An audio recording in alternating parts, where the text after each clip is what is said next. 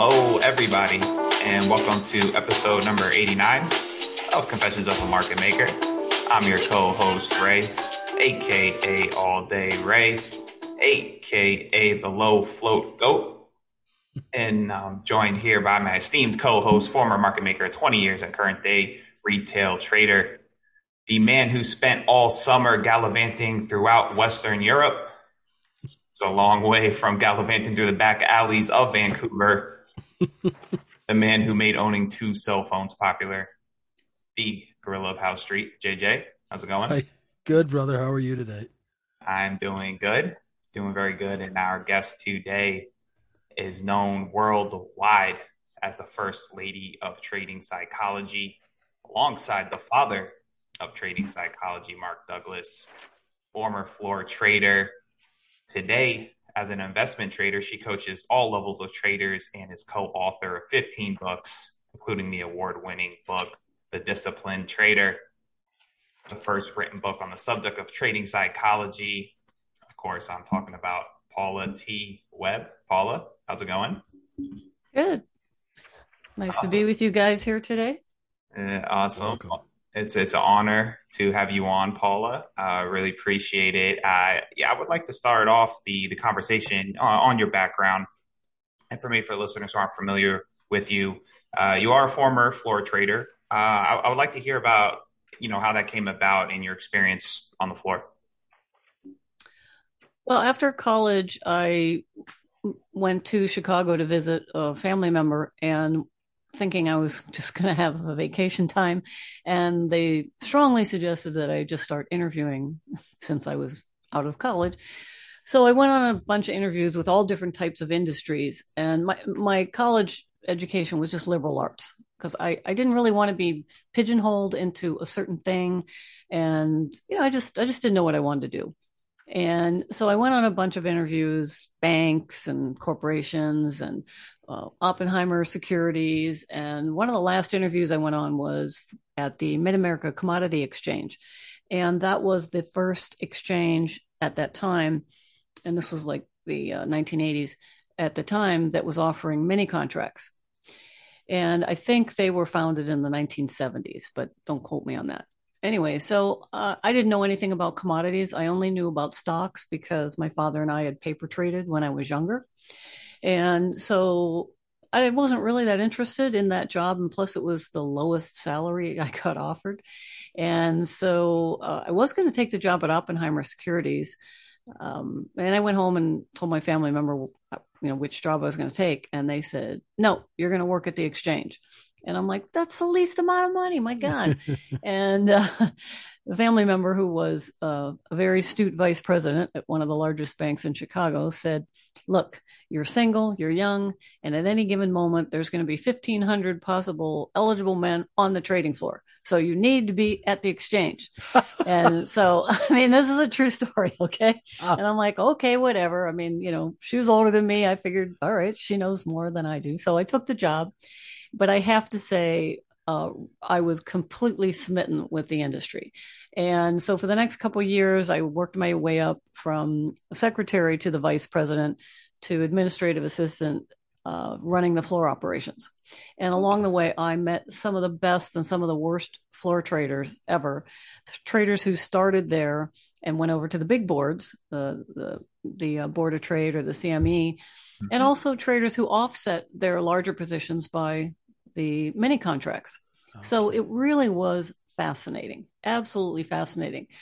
And after going as far as I could in the exchange, I thought, well, I got to get in on this. And so I took a job as a runner and a phone clerk on the floor and learned how all that worked and how everybody interrelated with everybody, much more so. And I just loved it. And this was way back when there were no personal computers at the time. There were no cell phones. And so to read a chart, you had to make a chart. Because buying charts, and they actually had charting books, but they were, $35, $50, and you bought them once a week. So they really weren't that current. So I got taught how to create a tick chart from really, really good traders. And I also got to try out their trading systems, which were literally written out on legal pads. Okay, nothing, there was nothing typed up. There was no electronic trading such as it is today. So it kind of gave me a good foundation of really understanding how the markets evolved from the early 1900s up until that point, and then just how interrelated all the markets are based on what every trader thinks. And this was years before I met Mark. So it was just really cool. I loved it. Trading is seductive. It still is to this day.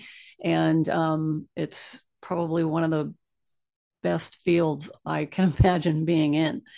So in 1984, a mutual friend asked me to help a friend of his type up a speech. And so one day after trading closed, we went over to Mark's office, and I got introduced to him, and I sat down and started typing his speech, and he left to go run an errand. And I admit it, I was nosy. I started looking through his files, and I thought, man, this guy's got something going on here. I got to get to know him.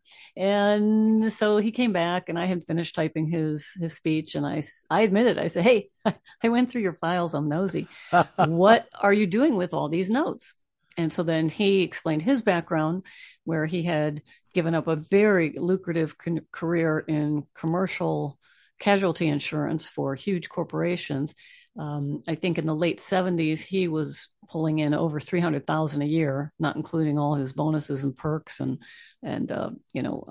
company car.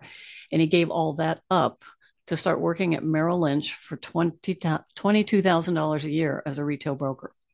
So that took a lot of guts as far as I was concerned at that point. And so he was a retail broker for a number of years. And he, like myself, started watching the other brokers, trying to figure out how they were assessing the market and what their perspective was. And he just started taking notes. And that's what I was reading were his notes. And he gave that up he didn't know what he wanted to do. I mean, he didn't know if he's going to write a book or if he's going to do workshops or whatever, but he just knew he had to work on the personal perspective, the mental perspective of how to become the best trader, not only for himself, but for other traders. And that was basically where I was at the same time. But I had a floor trader perspective. So those two attitudes really kind of melded quite nicely together. And so we worked till about midnight that night or 1 o'clock in the morning. And then we went out for a late dinner. This was in downtown Chicago. There was places open all the time. And the rest is history. I mean, I quit trading as a floor trader pretty soon after that. And we just started collaborating, writing the first book, The Disciplined Trader. And that's our journey up until today. So, wow. Yeah, incredible. So much. Yeah, go ahead, JJ. That's just it's nice to hear about your start and things like that. I too started in the era of paper tickets and timestamps, so a little bit after you, but I just started right when we were closing the floor up in Canada in Vancouver. So, but yeah, we still used paper tickets and the old timestamp, and everything was pretty manual. You had to refresh the level too by hitting enter all the time. Right. Well, and there was a connection to trading. Exactly. I mean, there was a physical connection, which translates into the mental connection much more so than I think today. And that's why our work continues, with new products and books coming out, because since it's all electronic and there really are no more floor traders per se, except for the few that we see on the news shows, it's really a lonely endeavor, which I hear from so many traders. And so that plays into the mental aspect as well, because since you're kind of a loner and you're not seeing other traders around you reacting or acting, it's really difficult to just stare at a screen. Yep. No matter what kind of bells and whistles you may have going off or alerts, it's not you can't see or hear somebody else's mental perspective. So you really don't know what they're thinking. And then you start second guessing yourself. And Oh yeah, definitely. And even those checks and balances, like here you just click a button, you're in a trade, right? right. In the old days, you pick up the phone and call it in, and the guy on the other line or the lady on the other line would go, you'd give them the order, and they'd kind of, because they're in the market, they'd be like, "What are you nuts?" Right. Or are you high? Why would you do that, right? And at least you had that check and balance, right? Where now it's just, click, send, the order's in, right? So it is a lot harder that way because there's no sort of stoplight. Right. Yeah, yeah. Paul, something you said about you were learning how everything was interconnecting from your time working on the floor, and even before working on the floor, how it all came together. Uh, do when I first started trading, and JJ mentored me into this, and JJ is a big historian of the market, on the structure, how everything intercorrelates as well, and I it was a big difference for me once I started understanding, and I'm sure I don't understand to the extent that you guys do, but did you think that provided an edge for you, or could still provide an edge for someone to this day? Oh, absolutely. A lot of the challenge for me is when younger traders, and when I say younger, I mean, I would say 20s and 30s, call up, and they're really having challenges understanding how the markets work, because I would say a good 80-90% of them, grew up on video games. Mm-hmm. And I mean, PlayStation and all that. And so they do not have a concept at all of there being a live person on the other side of any trade.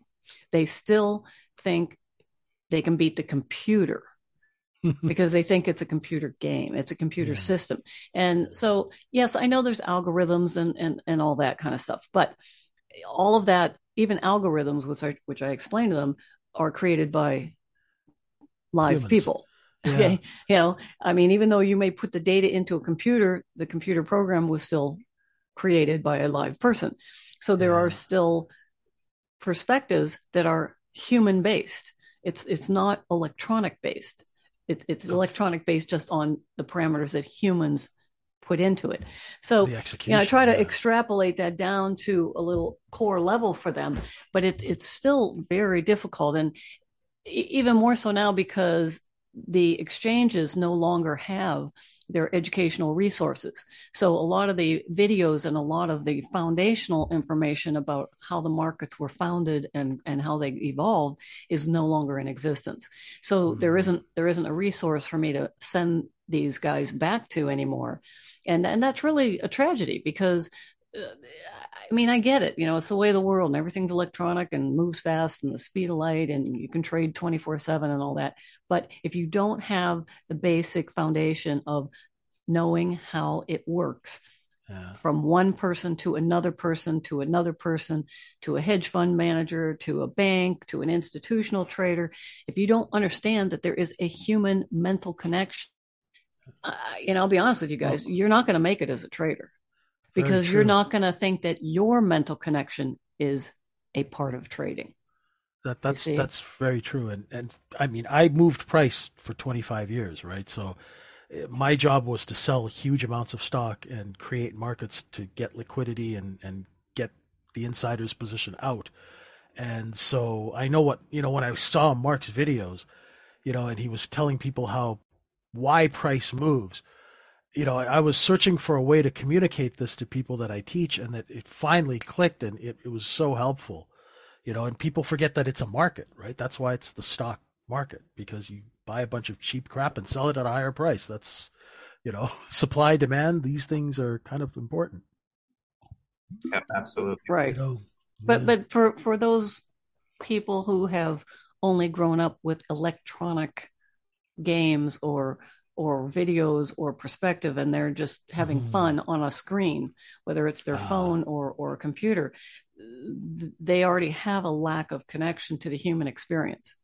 And so they're like, well, hey, I won on my online poker.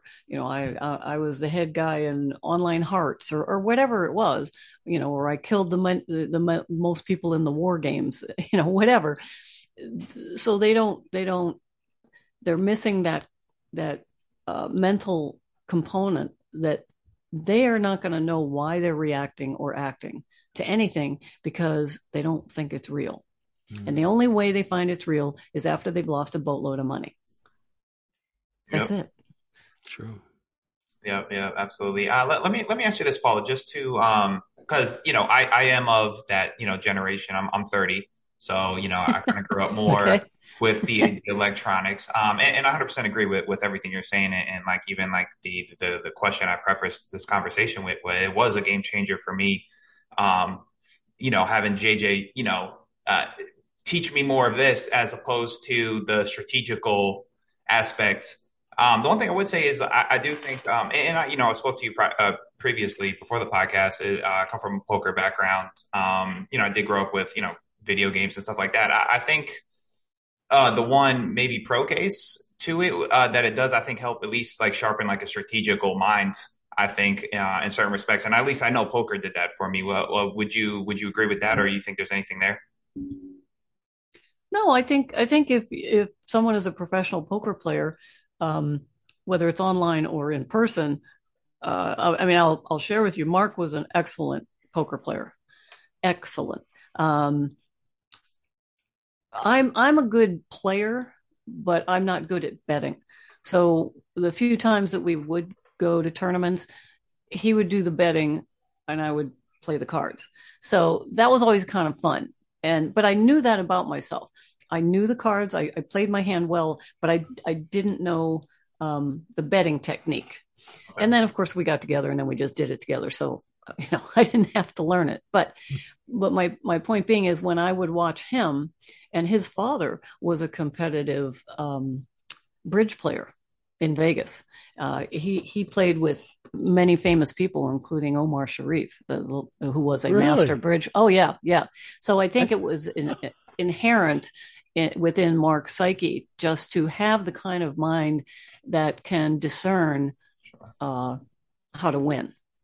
Okay. And so that kind of brings me back to your earlier question, is that, and I'm not being insulting to anyone younger. It's just that you can have a mindset of winning, but you still have to have a human connection to that winning to sustain that winning mindset. So yes, I would agree. If you've been a professional poker player, any of you out there, then you know what I'm talking about, because you do have a connection, not just to the cards, but you know there's other players. You see what I mean? Yep. Whereas with trading, you're just looking at a screen. Mm-hmm. You don't know the other side of that screen. And so it's very easy to disconnect from realizing there's another guy over there taking your money or giving you money. Right. Absolutely. Yeah. And, I remember when I first started trading, that was one of the aspects I guess I didn't like at first. It was like, you're playing poker. It's like if I'm playing live, I can see the other guy, right? He's in my face. I can see my competition. When I'm trading at home, I'm not, it's a little like impersonal. And I 100% get the point of what you're saying. That on. So just a reminder to the listeners, if you guys would like to join a supportive professional community of traders, you can join us at microefutures.com. So before we jump into some trading psychology, Paula, I want to know what does 2022 look like for you? Do you still trade? Are you just coaching? Maybe both? After Mark passed away unexpectedly several years ago, I will just share with you that there was a regrouping that had to take place, because even though Mark and I wrote all the materials together and did workshops together, we never videoed our joint workshops because, first of all, they were 5 days long, and we were usually exhausted by the end. But it was just we just felt there was too much proprietary material in those 5-day workshops. So that's how a lot of people didn't really know I was associated with him other than his wife. And plus I don't have his last name, which, is neither here nor there to me, but apparently it was to other people. So the first couple of years was a lot of rebranding to get my name out there and, trying to limit the piracy, which, I gave up on eventually. But so those first 2 years I did not trade because I was not 100%, because, I had to find my focus again as now being without my partner and the person that I bounced everything off of and vice versa. So about 3 years ago, I got back into trading, but I found that I really didn't have that much of an interest in scalping anymore. And primarily just because, I'm literally doing everything by myself other than my staff, of course. And I didn't have Mark there, because we had a lot of fun scalping together. We had different ways of trading, different markets we traded, but it was just a fun thing. So I found that I didn't find it as enjoyable doing it by myself. So that's how I understand traders today that say, I feel like I'm all alone. I'm like, hey, I got it. So now I'm more of an investor. I went back to my first love, which is stocks, and I primarily am investing in startups and green stocks, and that's really, really a lot of fun to me now. So it could be a startup, whatever, for a month or a week or 6 months. It doesn't really matter what my criteria is for choosing that, but that's my passion right now, is getting in on the ground level of some really cool stocks or whatever, companies that are up and coming. And so, once I finish more book projects, I'll have a little more free time and I may get back into scalping, but I'm not sure. But so right now, yes, I'm just trading stocks and, of course, doing the coaching. And the coaching really isn't as much time as most people would think. Most of my time is really developing new material and developing ways on how to get that material out in the best venues, to most traders. And the challenge that we have with that is because, as you know, there's a lot of, most of Mark's videos are all pirated now. And a lot of them, even though you may not know it, they have been edited.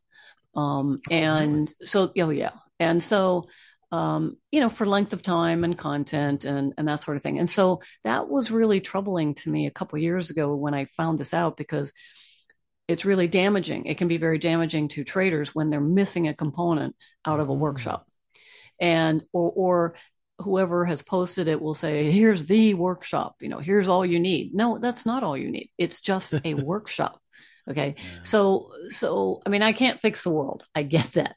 But, so moving forward, to do the podcasts that are coming out, to write the books, it's really important for me to just take it to the nth degree to make sure that there's no gaps in the information being presented.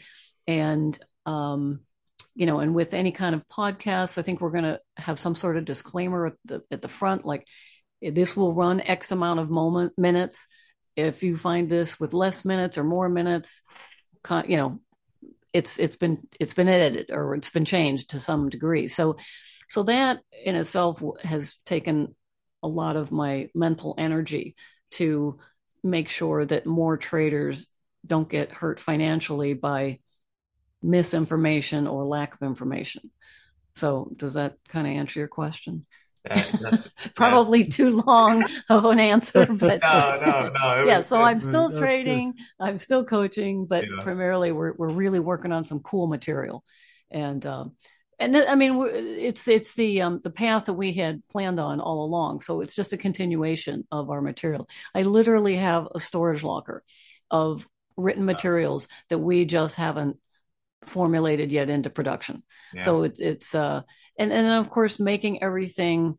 One of the main themes that we're working on now is helping traders think for themselves. And anybody who has been following us on Twitter will know what I'm talking about. But because especially with the political situations going on around the world, we have to understand that there is an underlying current of uncertainty, unlike we've never known before.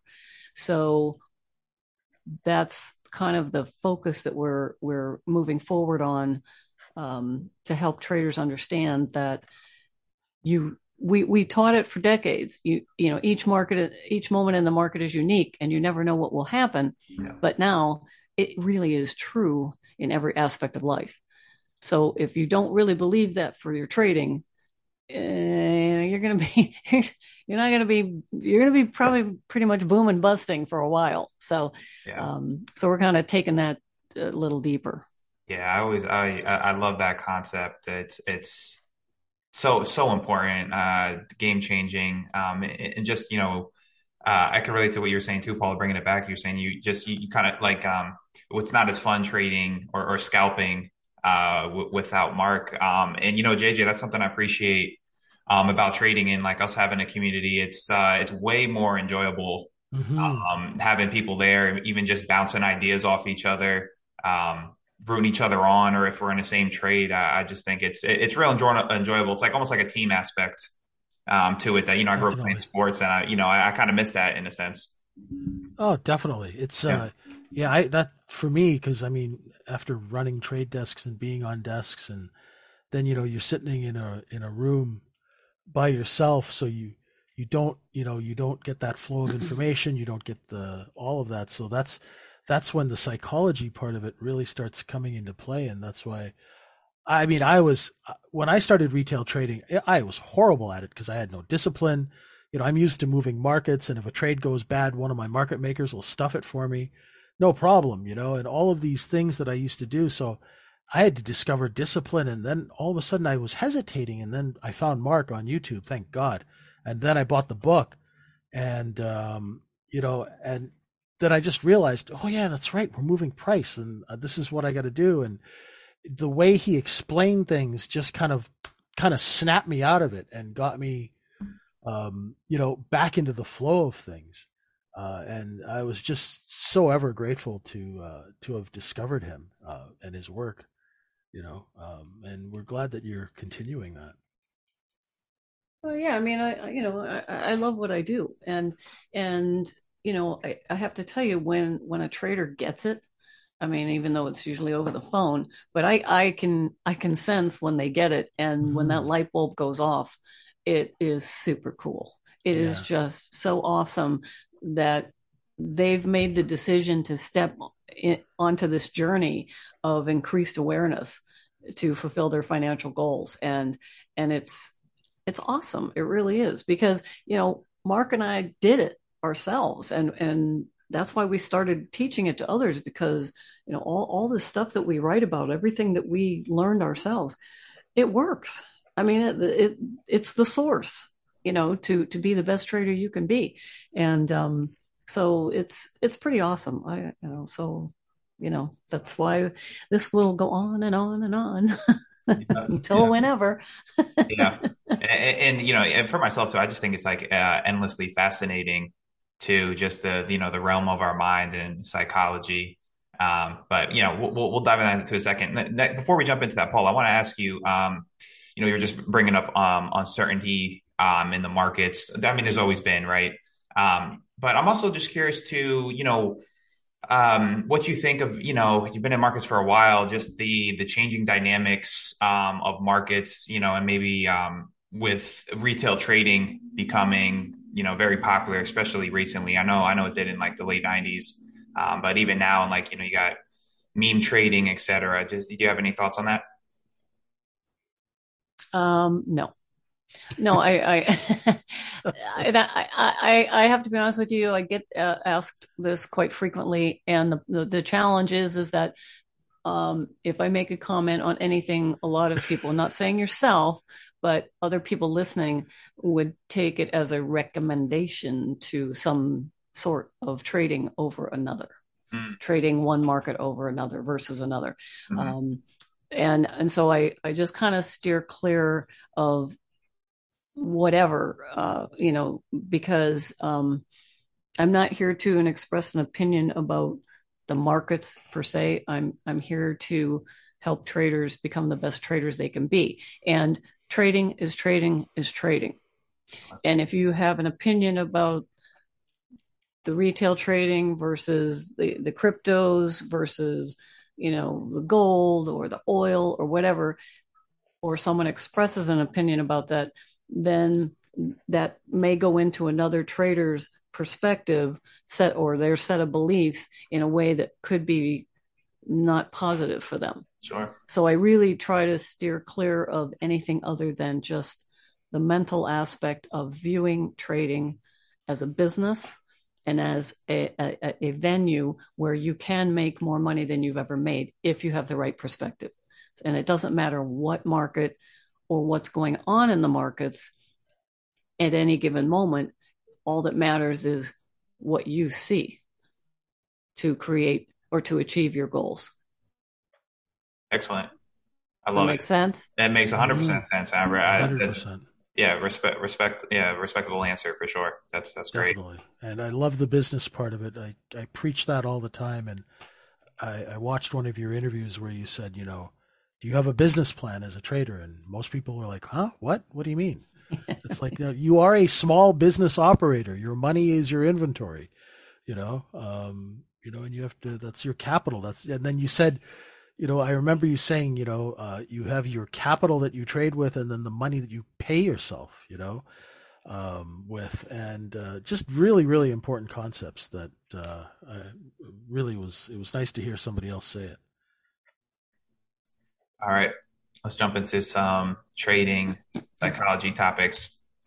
Paula, this first question I got here, and I got to give her a shout out. Shout out to Martha. She gave me a couple of questions she wanted me to ask you.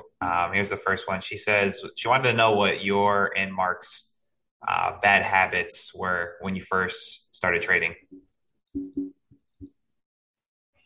Well, I don't know if Mark had any bad habits or anything because we didn't meet until, he'd been trading. I think he started trading. Well, he was trading through his broker before he started with Merrill Lynch. So I don't know I just don't know anything about him. And for me, considering, I left the exchange to start working on the trading floor, I don't know as I really had any bad habits because I was just a sponge and just watching all the other traders. And if, and if I didn't do something right, like if I didn't do my chart right, or I started getting an opinion about the market, I was only in my 20s, let's get real. Everybody has an opinion when you're in your 20s because you already know everything. But I had the luxury of those traders setting me straight immediately. So I think, my perspective of working with all these traders who kind of took me under their wing, as I said earlier, it really was a luxury. And I am truly blessed to have had that type of education from these guys. Like I said, I saw the best of the best and the worst of the worst. And then with Mark, he saw the best of the best and the worst of the worst brokers. And so I think, like I said, I can't speak for him. I'm sure maybe I had some bad. Well, I know I did. I have a bad habit. I'll give you a good example of this. And I've used it before, but I was on the trading floor, and there's usually a core group of you that would hang out together. And one of our buddies lost like $25,000, and this was on a Friday. And he had a wife and a mortgage and kids and all that kind of stuff. He was older. And at the end of the trading day, he said, all right, we'll meet at the Brokers Inn, which was the bar in the lobby of the Board of Trade building. And so, he walks out to settle up his trades at the end of the day. And I went to one of my other friends and said, what? How can he just go to the bar? He just lost $25,000. Now, we're talking 1980s, so that was a lot of money back then. And especially to me, who was in my 20s, I'm thinking, geez, oh, Pete, And so they said, no, don't worry about it, because they're all guys. Okay. There were no other girls in my core group of trading buddies. All right. And there were very few women back then anyway. And so anyway, we get over to the bar, and I think his name was Jeff. He's like, okay, drinks are on the house, and he's got an open tab with his American Express card. And I'm just sitting there stunned. I'm thinking, what the hell's the matter with this guy? You know, I mean, literally, I was so upset. And so I just ordered a Coke. All right. So he's laughing, he's having a good time, and everybody's having, like Louis the 14th cognac and, bottles of Dom Perignon, and which was the popular champagne back then. And, the high end, whatever, the top shelf liquors. And I'm just sipping my Coke, just watching this all. Finally, Jeff comes over and he's just having a good old time. And he's like, hey, where's your champagne? What's the matter? And they're all smoking cigars. And I said, I gotta say, what is wrong with you? You lost $25,000. We all know you lost that money. How can you be down here doing this? And the smile left his face, and he looked at me and he said, if you think losing one day is something that I should be depressed about, then you don't deserve to be a trader. He said, you better go home and think about what it means to be a trader. And I just looked at him and I said, okay. And I got up and I left. And I did think about it all weekend. And, back then I was just keeping, copious notes like Mark, just writing down, what does it mean to be a trader? What is my definition of being a trader? What does it mean to lose? Would I feel like a loser if I lost 25,000? Yeah, I would, absolutely. I mean, back then. So the following Monday, I came in and I was actually kind of embarrassed because I wasn't quite sure what he was getting at. And so we went out for coffee and he said, did you think about what I told you to think about? And I said, yes. And I told him what I had been writing down. And he said, so what did you come up with? I said, I don't see how you can lose that kind of money and then act like it doesn't matter. And he said, because it doesn't matter, because I know I'll make more the next trading day. And I said, oh, okay. So that's when the light bulb went off initially, because there was never any doubt in his mind that he wasn't going to make money, not make it back, but make money in the market. So that $25,000 glitch, to use current terminology, it meant nothing to him. And so that, I think that was my bad habit was initially worrying about losing. I mean, because I didn't have a lot of money back then, so every penny counted. But it was a good lesson for me to start understanding the dynamics of a winning mindset. So that I would say that was probably my first bad habit. Would you say? But it really wasn't a bad habit because it had a positive outcome. Right. Well, yeah, I like that. Would you say, Paula, with the people you've worked with, I mean, because nobody likes to lose, right? And I like to think like our brains aren't necessarily like wired to like you lose equals bad outcome, right? But I mean, as we know in trading, that's not always the case. Do a lot of people, especially like the newcomers, that's like a typical struggle, I would imagine, right? At first. Well, yeah, because most traders today think that if they do everything right, they really can, quote, avoid losing trades. Mm-hmm. It's just not going to happen. Or if it does happen, it's going to be minimal. So because they haven't really understood the concept of how the markets work and how you can do everything perfectly, but still have a losing trade or a set of losing trades, just based on the human experience, the other trader on the other side of your trades perspective.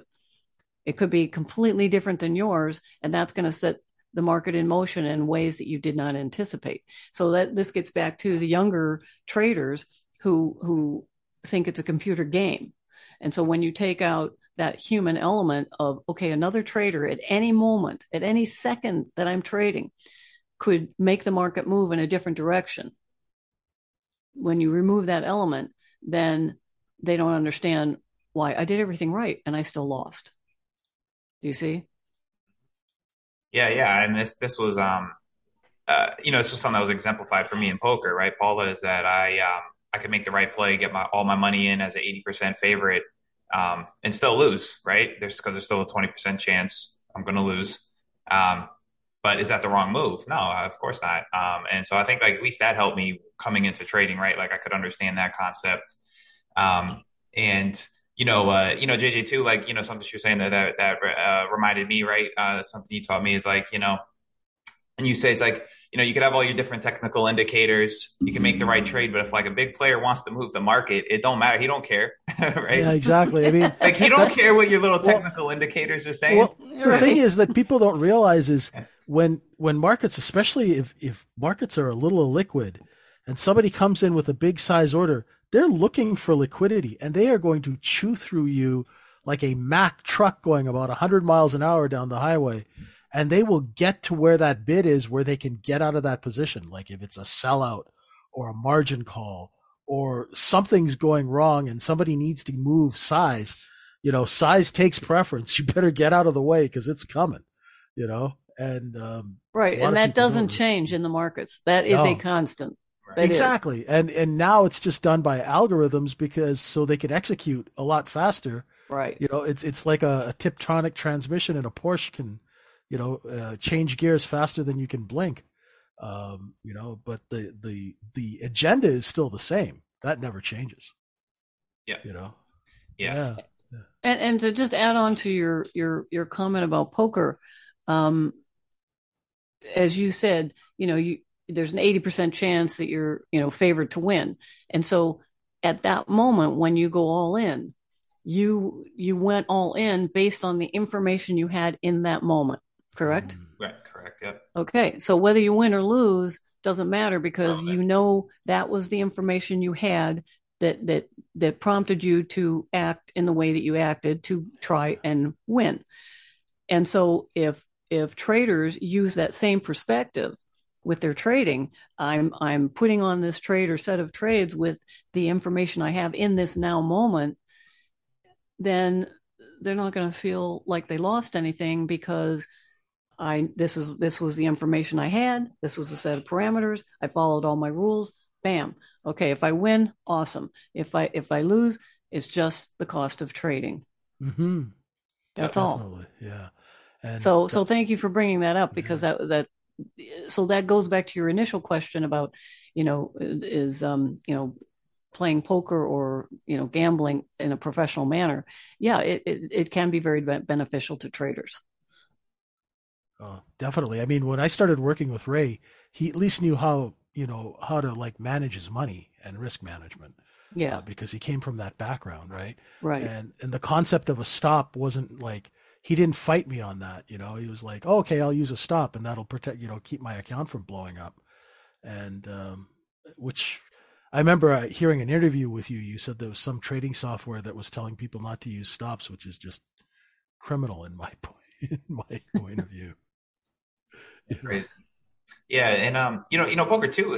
Paul, and why I JJ, I have such an affinity for psychology too because you need that in poker too. It's essentially the same. It's the same trading psychology, poker psychology. It's the same.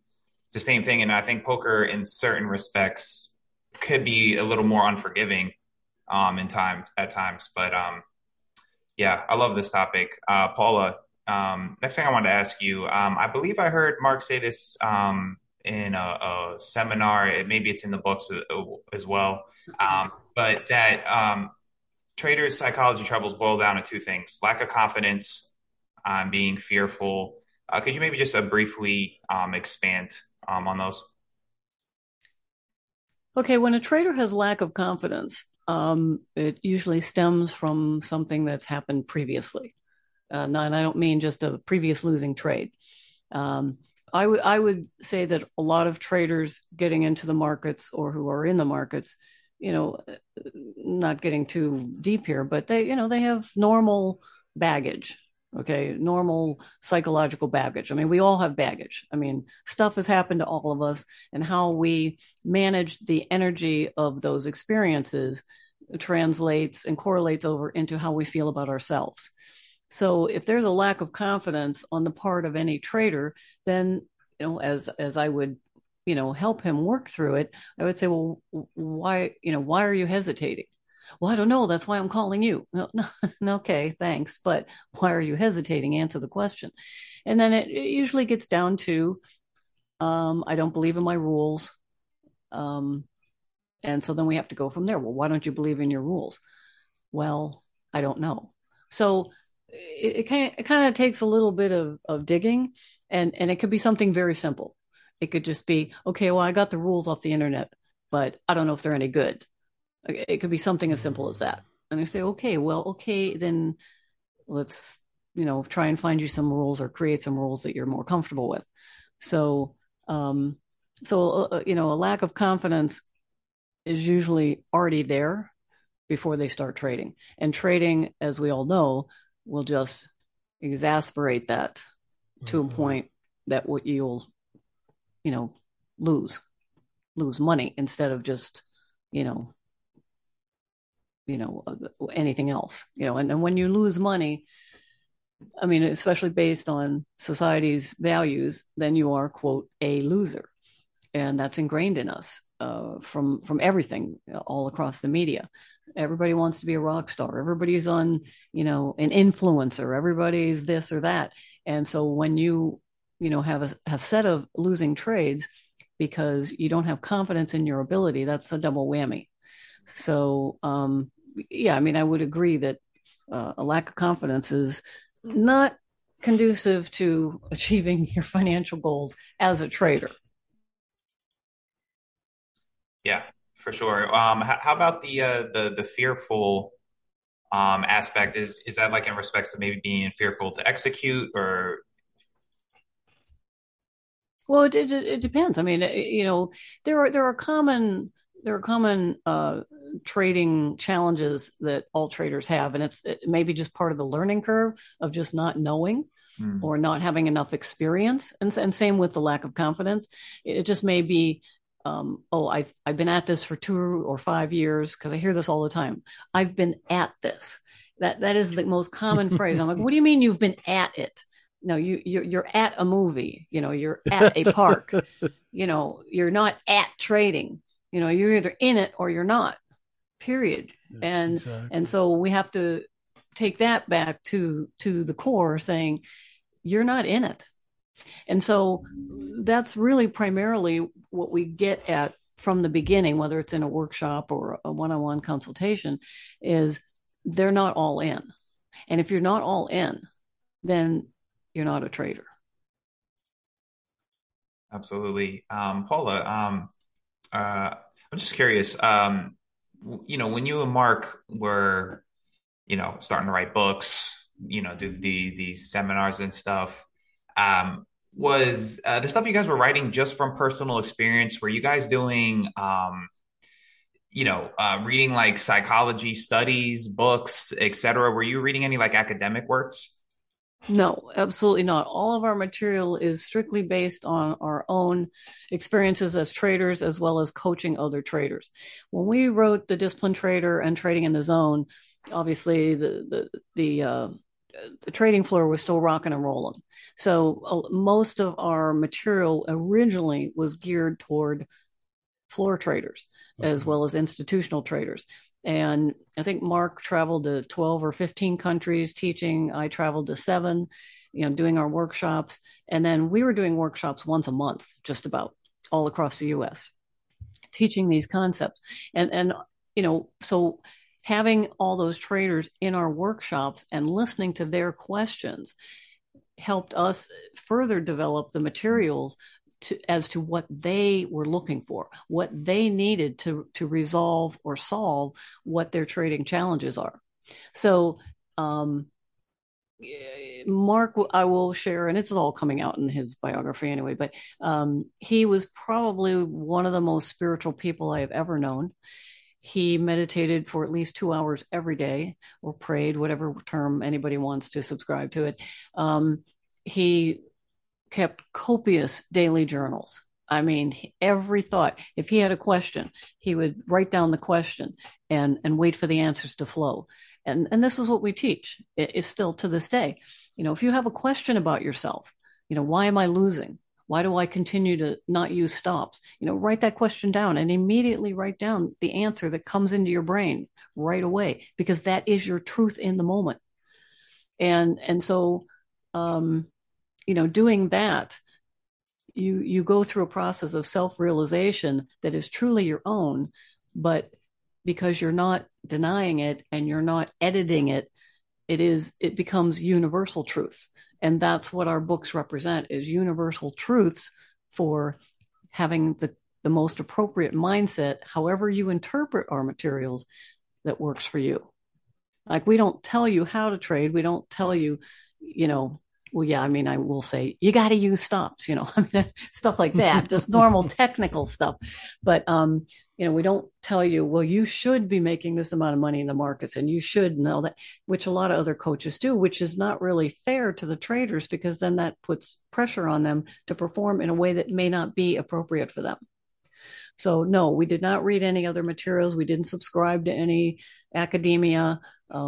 We were just really intent on creating our own body of works.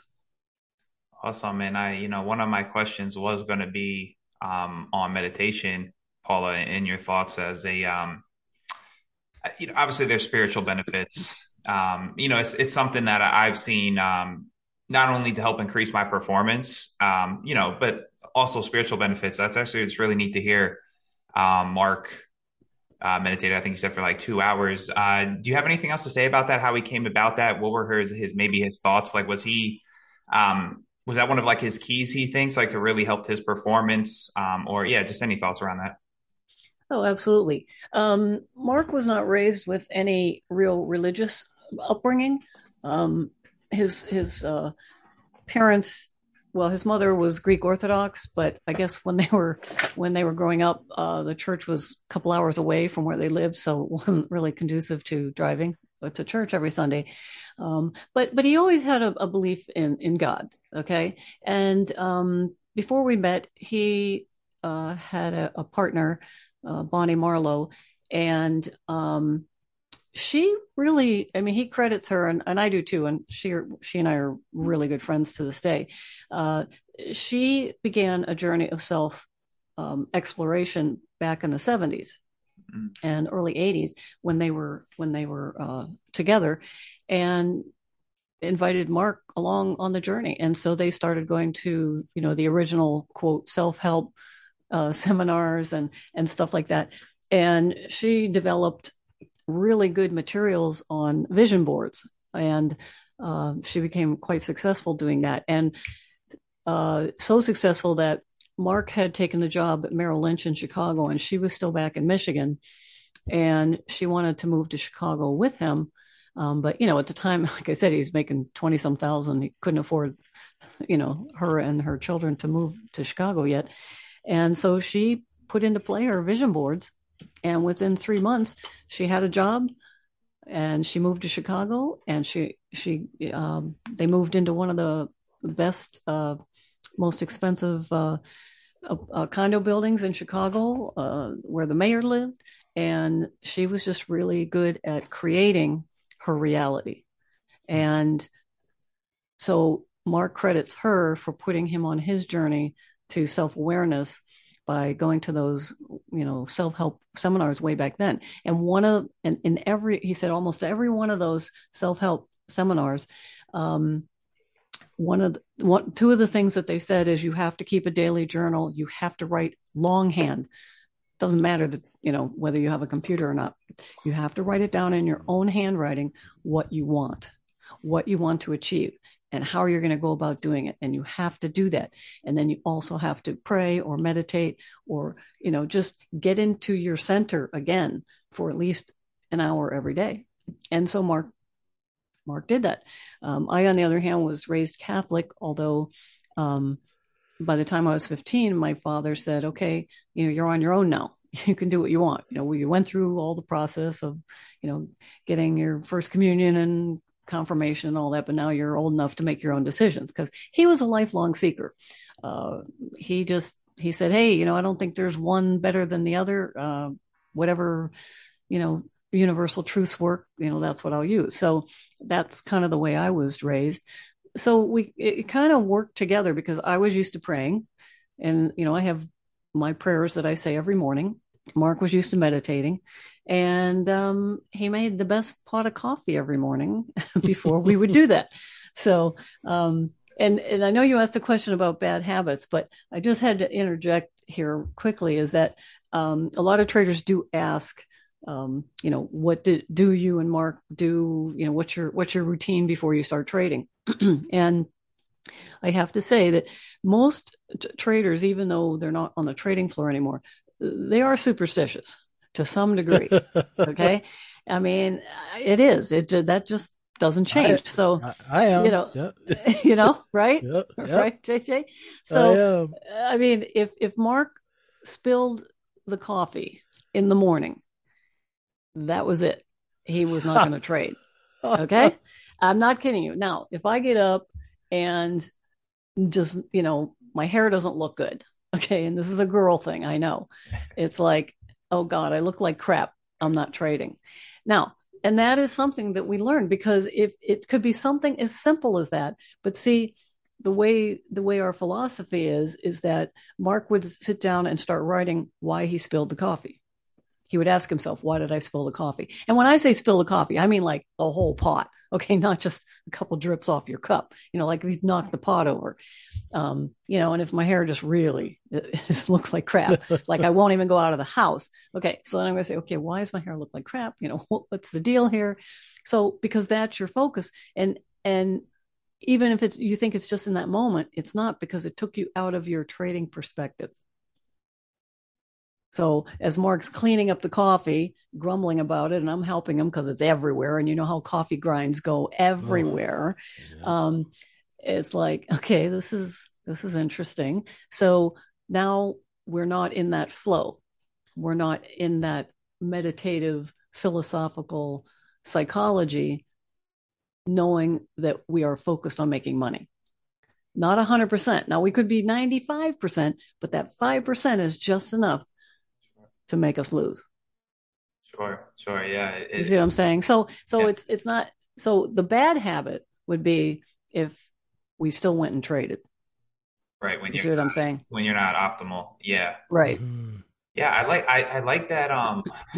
The questioning, like you said, like Mark would even go down and like, why did I spill the coffee? Right. Like most people just would even just like gloss over that. Right. It's like the questioning of everything. Why did I do this? Why am I like that? Or it just, I think that's a common trait curiosity of high performance people, I would imagine. I think so. Yeah, I agree. I mean, and I do the same thing. I mean, everything. Okay. And I'll give you another example. Mark was a competitive hockey player. I mean, he started playing when he was 4. I mean, he lived in Michigan. So if you didn't play hockey, they kicked you out of the state. And I'm sure you understand this, JJ, Vancouver, right? And well, I grew up in Saskatchewan, and hello. Right. Yeah, it's even worse. And I don't know how to skate very well. So, okay. So well, at least we had. That's why I had to go to Vancouver. That's why. Thank God we had football. Thank God we had football. Yeah. So, I mean, people will say it's a superstition, but see the way, and I continue to live my life. If things are not flowing 100%, then you have to stop and figure out why. So if Mark would be driving to one of his hockey games, if he would get more than 3 red lights, he would turn around and come home. Because he felt, this is how deeply we approach, trading and life in general. Yeah. He would feel, okay, because then he'd start thinking about, okay, I normally don't get 3 red lights. Why am I getting 3 red lights? What is the universe trying to tell me? And he'd say, I guess I'm going to get hurt playing today. And he would turn around and come home. That's how seriously we live this type of philosophy. And the one time he did not listen to those red lights, he pulled a groin muscle and was out for 3 months at a game. No. So it's I remember hearing that story on an interview you did, and it totally, I'm completely convinced. Like I'm not that dedicated to it, but where I will sort of push a distraction away, but I do understand the focus part of it, because when I was making markets, I could like make markets in 20 different stocks simultaneously because you're controlling the order flow. But when you're retail trading, it's all about focus. And if you can't focus and can't get in that zone, boy, you just make so many bad mistakes. Yeah, I mean, and there doesn't even have to be anything that happens. I mean, me personally, I know I've mentioned this before on other recordings, but um, I'm not a good trader on Mondays. I don't know Mm. why. I just don't. But and this is one of the things I teach. Traders to go back and see when they had most of their winning trades, what days of the week and what time of the day. Not the amount of money, just just the average winning trades. What days of the week do you have that? And most of my losing trades are on Mondays. So I just don't trade on Mondays. I know that about myself. I don't know why it is. I don't care because I just don't trade on Mondays. So whatever the reason is, it doesn't matter because I'm not forcing it and I'm not continuing to trade without knowing what the reason is. The point is there is something there about Mondays where I had most of my losing trades years ago. And so I thought, well, you know what? There must be something else I'm supposed to be doing on Mondays other than trading. And so there you go. So that's where a lot of my consulting comes in on Mondays. But so that it's just knowing yourself. That's all. Yeah. Okay. So it doesn't have to be anything as dramatic as the red lights or spilling the coffee or having a bad hair day or whatever. But those things that we just take for granted, as you said, JJ, you just kind of slough it off. Yeah. You can't do that when it comes to trading. No, that's true. Right. It's really true. The focus is so important. Yeah, I really enjoyed this conversation right here on this topic. I have a lot of things I'm going to take away personally from that, and I think that, yeah, it's just like you said, Paul, the knowing of yourself, because I feel like people could take some of the things you said or maybe like superstitious, but it's just more of when you're maybe out of a flow state, when you're gonna be performing 95% as opposed to 100. Yeah, that was really good, really interesting. Um, Paula, do people need to find an edge first before they work on their psychology, or is this something that can be worked in conjunction? Yeah, I mean, the psychology of trading isn't going to happen without trading. I mean, you're not going to know what you need to know if you're not in the markets. So, yeah, I mean, defining your edge, it's trial and error, and just practicing over and over again and see what happens.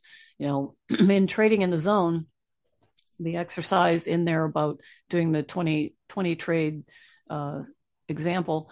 I just want to stress that that's a typo in the book. It isn't supposed to say a set of 20 trades. It was supposed to be multiple sets of 20 trades. Mm-hmm. So that's why I have the page on the website stating that. And, the publisher being who they are, they won't make the change because God forbid they should do anything for the authors. But anyway, but that's another book. Anyway, but so I just wanted to stress that it's for anybody about, they may have a question about that exercise. So getting back to your question, yeah, it kind of goes hand in hand, because if you're not practicing what you're trying to learn, then the psychological factors aren't going to come into play. Right. And that is a lot of that is a lot of the question that I get is about defining or redefining their edge. So yeah, I can see that.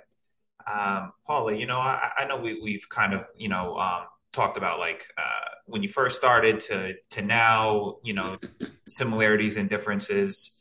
But I wanted to ask you, is there any difference in like common psychological struggles that maybe traders face now in 2022 as opposed to the early days? And I'm thinking along the lines of like maybe would information be more readily available, social media, and things of the like.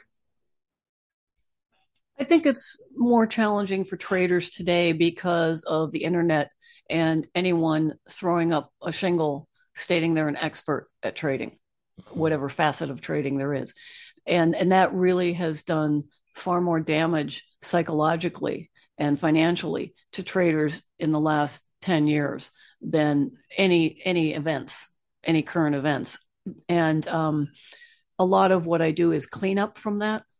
And it's really kind of sad. But on the other hand, and I don't know where this comes from, but I don't understand why anybody would pay someone on the internet not knowing anything about them. All they do is read their website and all the glowing fake testimonials, possibly, and not do their due diligence beforehand and see if the person's really who they say they are.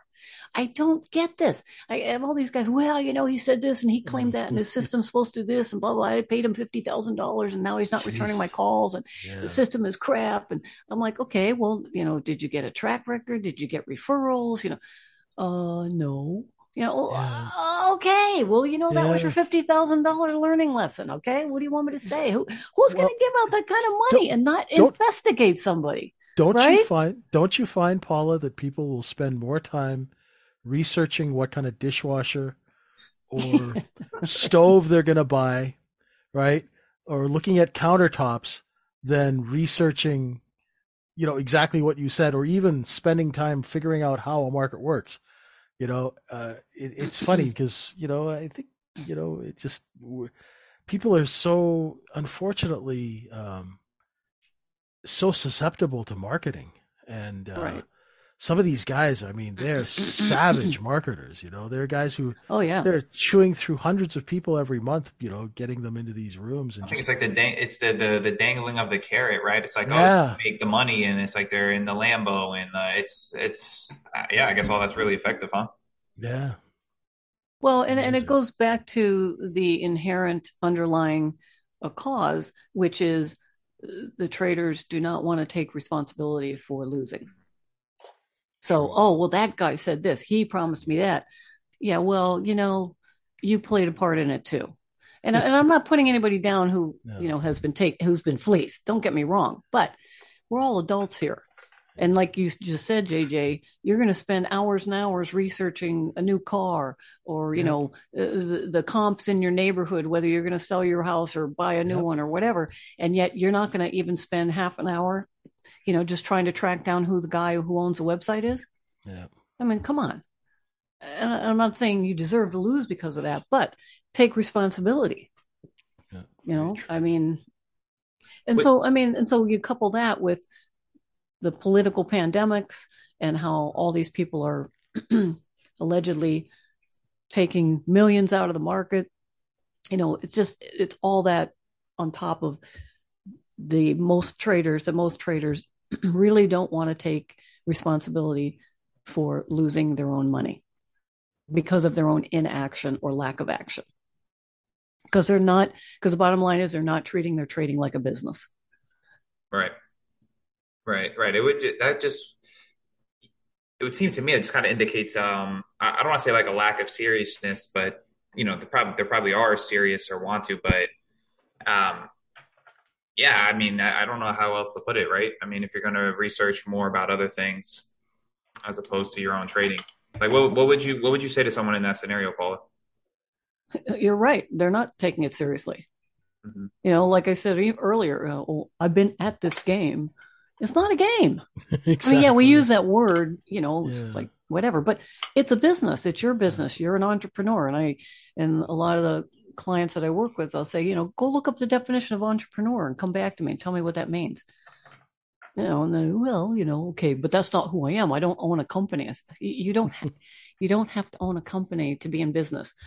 Any endeavor that you work at that you want to make a profit from is a business by the pure definition of the word. And so that just still goes back to, they just don't want to take responsibility if it fails, because ultimately they don't believe they have it within themselves to make a go of it for whatever reasons. And I'm not talking about startups or anything like that, or, new traders. I'm talking about doctors, attorneys, high level, engineers, people who are highly educated and already have a really good career. They may have, quite a bit saved up, or, they've been very successful, but now that maybe they don't want to do that anymore, they're tired of it, and they look at trading as a way to still work and provide income or to increase their income. But it all boils down to, it takes a lot of mental work to clean out whatever is limiting you to make it as a trader. If you don't know what you're thinking or why, then you can't make it as a trader. But everybody said, oh my God, now I'm going to have to go through psychotherapy and I'm going to have to, whatever. And it's like, that's not what we're talking about here. All we're talking about is taking a mental inventory of your brain matter, okay? Of like, what do you think about money? What do you believe about money? What do you think you're worth? Seriously, what do you think you're worth in terms of how much you can take out of the market? How much do you want to take out of the market? Just that one question. How much do you want to take out of the market? 99% of all the traders, all these years, can't answer that question. Mm-hmm. Say, a lot, a boatload, as much as I can. No, what's your number? Okay, 10 million. Oh, get real. So the point is, if you can't even answer that one question, then give it up until you can. You're not understanding that this is all about self-worth, thinking, knowing, and believing that you are worth every penny you can get out of the market and keeping it. And if you don't know what your self-worth is, what you're worth, what you think you're worth, or believe what you're worth, and if you don't believe that you deserve all your profit, then it's not going to happen. You're not going to grow your equity. And you can't have any conflict with money at all. And so a lot of the stuff that I teach is helping people come to terms with what they do think about money, because everyone has conflicts about money when they're, money doesn't grow on trees, money is the root of all evil, and all that other crap that's all man-made, right? And I'd like to meet the man who said, money is the root of all evil, because I can be damn sure he was a multimillionaire. Okay. So, and especially for the ones that are faith-based, they say, well, rich men don't get into heaven. And there was a broker that I was working with a number of years ago, and he said, well, this is what my pastor tells me. And I said, okay. I said, how big is your church? He said, well, it's like 3,000 seater. Well, it's a pretty decent size. I said, what kind of house does your pastor live in? He goes, oh yeah, let me tell you about this house. We helped him build it. It's 11,000 square feet. It's got a 4-car garage and, Olympic-sized swimming pool, and it's on 10 acres. And he's going on and on, right? So he gets all done. He goes, yeah, he's a good man. And yeah. Uh-huh. I said, well, what do you think his net worth is? He said, oh, I don't know, but maybe 5 or 10 million, something like that. I said, well, you think he's going to heaven? He goes, oh yeah, he's going to heaven. I said, well, isn't he a rich man?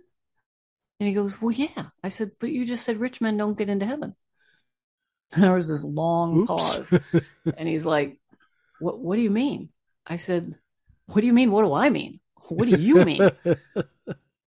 I said, do you think your pastor's going to heaven? But you said he's rich.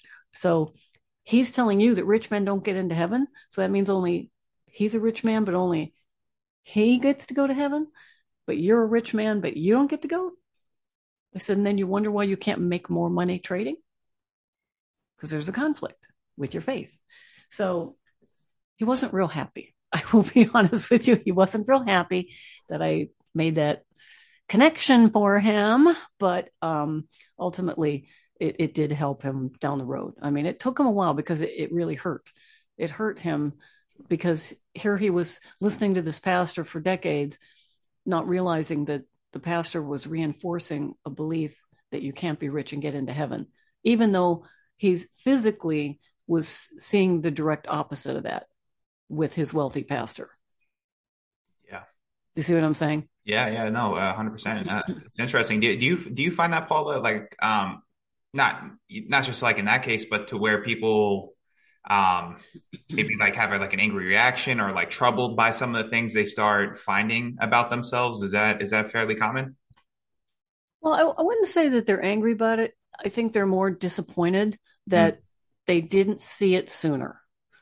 Sure. Okay. And so I just point them out. I say, look, what's the point of being disappointed or upset that you didn't see it sooner? Because if you could have seen it sooner, you would have. That's the way it works. Yeah. Or you just weren't ready to see it. Or maybe somebody else told you, but you didn't believe them because for whatever reason, like husbands and wives, like the wife will make a suggestion, but till the husband hears it from one of his buddies, it's not a real good suggestion, right? It's just human nature. Okay. So a lot of it is just helping them not be upset, like, because they just didn't see it. Or the other part of the spectrum is, they'll say, well, my parents never taught me about money. And every single one of those people that are upset about that are already successful. They're doctors, they're lawyers, whatever. So I just kind of point that out to them. I say, hey, where are you at today financially? Well, I'm doing pretty good. Well, okay. So your parents didn't teach you about making money, or they didn't teach you good money habits or whatever. Apparently they did something right, because look where you are right now. Now, you can be angry because your parents didn't do this, or your teachers didn't do that, or you were told this or that. But how does that serve you to help you grow your equity, to hang on to that? That's just useless negative energy that's taking you away from your goal. So it isn't necessarily people get angry. They're just, once you extrapolate it out and say, look, you have money to open a trading account. I don't care if it's a $5,000 account or a $500,000 account. The point is, you have that disposable income that you created. So you're already a success right now. So all the other baggage, shall we say, that's limiting you, let's just de-energize that and get rid of it so you can become more of a success. And all that is just letting it go. It's a decision that every trader has to make before they put on any trade every single morning. Do I want to be right, or do I want to make money? Bottom line, that's the only question you have to ask yourself before you put on any trade every single day. Do I want to be right, or do I want to make money? And only each trader knows the answer to that. And your results will reflect your answer. I love it. Paula, how important is it to a trader's performance in taking care of themselves in a holistic sense? I think it's pretty important, and I say pretty important because in a holistic sense, whether that's physical, spiritual, or mental, I teach the three amigos, which is body, mind, and spirit. And so if you are not feeling good physically, and it could just be the sniffles, now that's on your brain, okay, and you're reaching for the Kleenex, or you're looking for the nose spray or whatever. If you had a fight with your spouse, that maybe it's over, but it's still in your brain. So now mentally you're like, oh, I could have said this, or I should have said that, or why didn't she just shut the hell up, or whatever. Just giving, just making off the cuff remarks here, but we've all been there. Okay. So, and if, let's say, you had too much to eat and you're not feeling good because you got an upset stomach. So now you're thinking about that. So if any one of those kind of combinations comes into play, or even just one of them, now you're not 100%. And that's getting back to, spilling the coffee, or me having a bad hair day. I'm not 100%. Mark wasn't 100%. And so we would go right down and say, why is my hair not working out? What is it about myself I don't like this morning? Why did I spill the coffee? What was the universe trying to tell me? Am I drinking too much coffee? Was I being sloppy as I was making it, and that's why I spilled it? Which means I would be sloppy as a trader today. So this is the kind of holistic or philosophical approach that we created, and which we use, and I still use, because it's all about your mental environment. If you don't feel good, it's not going to happen. That's it. I mean, I can tell you the first time I went to go buy a car after Mark passed away, because Mark always bought the cars. He'd say, what color do you want? I'm like, okay, I want this color, and I want a good stereo and heated seats. Okay. That's it. Excuse me. And so the first time I went to go buy a car, I was not 100% because I had never negotiated for a car by myself. I know that sounds ridiculous these days, but first of all, when we were in Chicago, we didn't even have a car, because you're in the city. Like, you live in New York City, you don't have a car. Mm-hmm. So when we moved to Arizona for a couple of years on business, of course we had to get a car. So, Mark went out and bought a car. I didn't care. I'm not a car person. Well, I wasn't a car person, but I am now. Okay. So I had to go negotiate. I picked out the car I wanted, but I knew I just had just this flicker, just this little twinge in my stomach, thinking, okay, I'm a widow and I've never done this before. And even though I, talked to a bunch of friends, like, what do I say? What don't I say? And all that, I hadn't done it before. So it was uncharted territory. And of course, they're like, oh, yeah, yeah, well, yeah, great deal, 25% interest and, whatever. And I'm like, I don't think so. And they're like, well, I'm sorry, that's the best we can do. And I said, okay. We did the test drive and I really liked the car. And I said, okay, well, let me think about it. And I got up to leave. And the look on their face, on the salesman's face, he was in shock. It never occurred to him that I would say, let me think about it, because of his beliefs about a single woman coming in to buy a car and probably his experiences. And so I went to go walk away and he goes, well, no, seriously, you really don't want the car? I said, oh, no, I love the car. I said, but I just don't think that's the best deal. I said, that's okay. I said, I'm not upset, because if that's the best you can do, I get it. I mean, you're a big car dealership. You have overhead. You got all this stuff going on. I said, but it's just not my thing right now. So thank you. So I walked out. By the time I got home, there was 3 messages from the sales guy, the manager of the dealership, and I don't know, somebody else, the closer, I guess, in the finance department. And they were just practically begging me to come buy this car. Now, first of all, it was not a brand new car. It was a used car. It was 2 years old. I always like to buy them gently used, a year or 2 years old, under warranty, because you already have that devaluation off the top. Let somebody else take the hit. Yeah, exactly. Right. So, and this was what this was. And it was a BMW. It was the first time I had ever bought a BMW. And so I thought about it, and I didn't call them back that day, because I was just laughing. And I thought, okay, I had the twinge because I was nervous, but he, he had, the tell was there on his face. And you know what I'm talking about, Ray. He blew it. Just, it wasn't a big surprise look, but it was just his flicker in his eyes that I saw. And if I hadn't been staring right at him, I would have missed it. So it was so cool. And I thought, okay, all right, I had a flicker and then he had a flicker, because we both didn't know what was going to happen. Well, he kind of thought he knew, and I kind of thought I knew, but it was a super cool experience, because it was awesome. Because anyway, I waited till the next day and I called him up. I said, I really appreciate it. I said, but we're not on the same page or the same universe in terms of numbers here. So it's okay. Thank you very much. I appreciate your time. It's 3 days. They keep calling. They're emailing me. The numbers are going down. The numbers are going down. And finally, I went over there and I said, look, guys, it's all right. Let it go. Let it go. So I said, I gave you my base. This is it. If you can't do that, I get it. And they said, we're going to do it. I said, get out of town. I said, well, wait a minute. I need to take it for another test drive again. And they were like, what? I'm like, no, I'm just kidding. I'm just kidding. That's a good one. That's a good one. Yeah. Oh, yeah. Way to torture them. So, that's beautiful. I mean, at that point, I really didn't care if I got the car or not. I didn't need the car.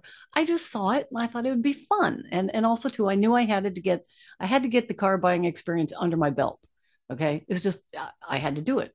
And, so I did have fun with it, and I did love the car. It was an awesome car. And so I kept it for 2 years, and then I went back. And so now I'm a Beamer girl. Okay. So, and now I have this great relationship. Of course, that was in Arizona, and now I'm out in California, and I have a great relationship with my dealership in Irvine. And every 2 years or 18 months, I mean, I just got a new car last November, and it was like nothing. I saw it online. I said, hey, that's pretty decent. Went up there. It even had more bells and whistles than I thought. It had everything I wanted, everything.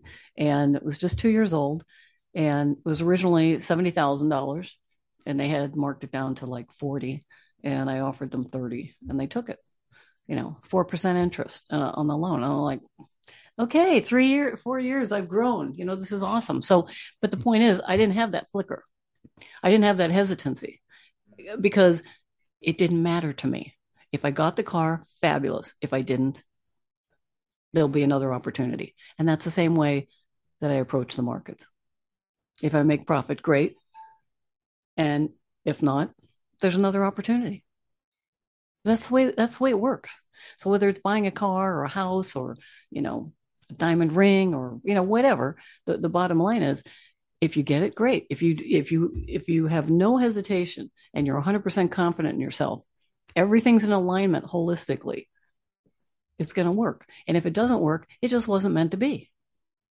Yeah. Not that particular trade or that particular item or event. Mm-hmm. So you have to really believe that there is always opportunity. Always. Right. So sort of a non-attachment, Paula, would you say? Right. You can't be attached to the outcome. Mm-hmm. Now but you have to be attached to knowing yourself. Yeah. Right. Does that make sense? It makes complete sense. JJ, that's about it for me. Question wise, did you have anything else you wanted to ask her before we get going? Oh man, I think we've covered pretty much everything. It's just, we always talk about, we have our trading room and we always talk about Mark Douglas, and every time somebody starts getting into the side of that book, Trading in the Zone is always the first recommendation. And it's funny because I just identified with him so much, especially like the story about the Porsche being repossessed and things like that. Because that happened to me after 9/11. I had a Porsche and couldn't pay for it anymore, and I just called him up and said, "Better come take it," Right. And after I saw him do that, I was like, you know what? I don't feel so bad about it. It's because it happened like to him probably 10 or 15 years earlier than my experience. But so it just there's so many things that we're so grateful for his knowledge and your knowledge, and it's wonderful. It's we're just so happy that you came and shared your wisdom with us. And we'd love you to come drop by and talk to our folks as well whenever you have a chance. Sure, that would be super cool. And and one thing to keep in mind, when Mark put that in there about losing everything and filing bankruptcy, there were so many people that were just shocked. And even the publisher said, "You got to take that out of the book. No one's going to buy your book if they knew that you filed bankruptcy." And he's like, "I don't care. Exactly. It's meaningless to me because it was all part of me becoming who I am today and who I will be tomorrow." Exactly. And so, even for probably, I don't know, 10, 15 years at workshops, traders would bring that up and say, "Oh my God, I could never let anybody know that." It's like, Mark's like, "Why not? Who cares?" Exactly. Who cares? I mean, exactly. I mean, before 9/11, we had 2 Porsches and we were living in a penthouse, and afterwards, I was taking the bus and we were living above an Irish bar. So yeah, right. But then you battle your way back, it's yeah. I think, well, I mean, thank God that stayed in the book too, because I think that's what makes him relatable, right? Or it's even like, oh wow, real. Like Mark Douglas went broke and lost his car. Like, oh, I can do it. Like, I can come back. I think it also gives a sense of hope as well. Yep, right. Definitely. Yeah. I mean, I know there's a bunch of goofballs on the internet that are calling him a failed trader and trying to reinterpret our materials. Really? And yeah. I mean, I don't look this stuff up. People love our work so much. They send me these links and I'm like, oh my goodness, So of course I went on the post and said, "Are you talking about when he filed bankruptcy, in 1980 or 1979? And the guy's like, "Well, I don't know. I just heard he was a failed trader." I said, "Well, you better edit those comments, but and start worrying about your own trading." But and for the most part, Mark would laugh when people would express their shock that he would talk about it. But he said, if you're gonna hide something from others, you're hiding things from yourself. Mm-hmm. And that's the way it works. So if you can't be honest with yourself, and I'm not saying you have to broadcast everything out, publicly, but if you can't be honest with yourself and laugh at yourself and learn from whatever you went through at the time, then you can't accomplish your goals financially. Oh, I love it. And so that's going to conclude today's episode of Confessions of a Market Maker. If you guys enjoyed this episode, please rate and review it for us. If you'd like to join a supportive and professional community of traders. You can join us at microefutures.com. Paula, tell the listeners where they can find you and anything else you'd like them to know. Okay, you can go to markdouglas.com or paulatwebb.com, and you'll find our website. Our phone number is 760-636-4290 Pacific Time Zone. And of course, we're on Twitter, _MarkDouglas_. And with that said, I wish you all the best in your trading. And just remember, you've got this. I love it. JJ, parting thoughts? Just thank you so much for being with us. We really, really appreciate it. And, we'd love to have you back. My pleasure. Yes, you guys are great hosts. Thank you. Thanks so much, Paula, just for going into detail, sharing your wisdom with us. I thoroughly enjoyed this conversation. So thanks a lot. And for Paula Webb, I'm Paulie Walnuts. He's the gorilla of House Street. You stop so.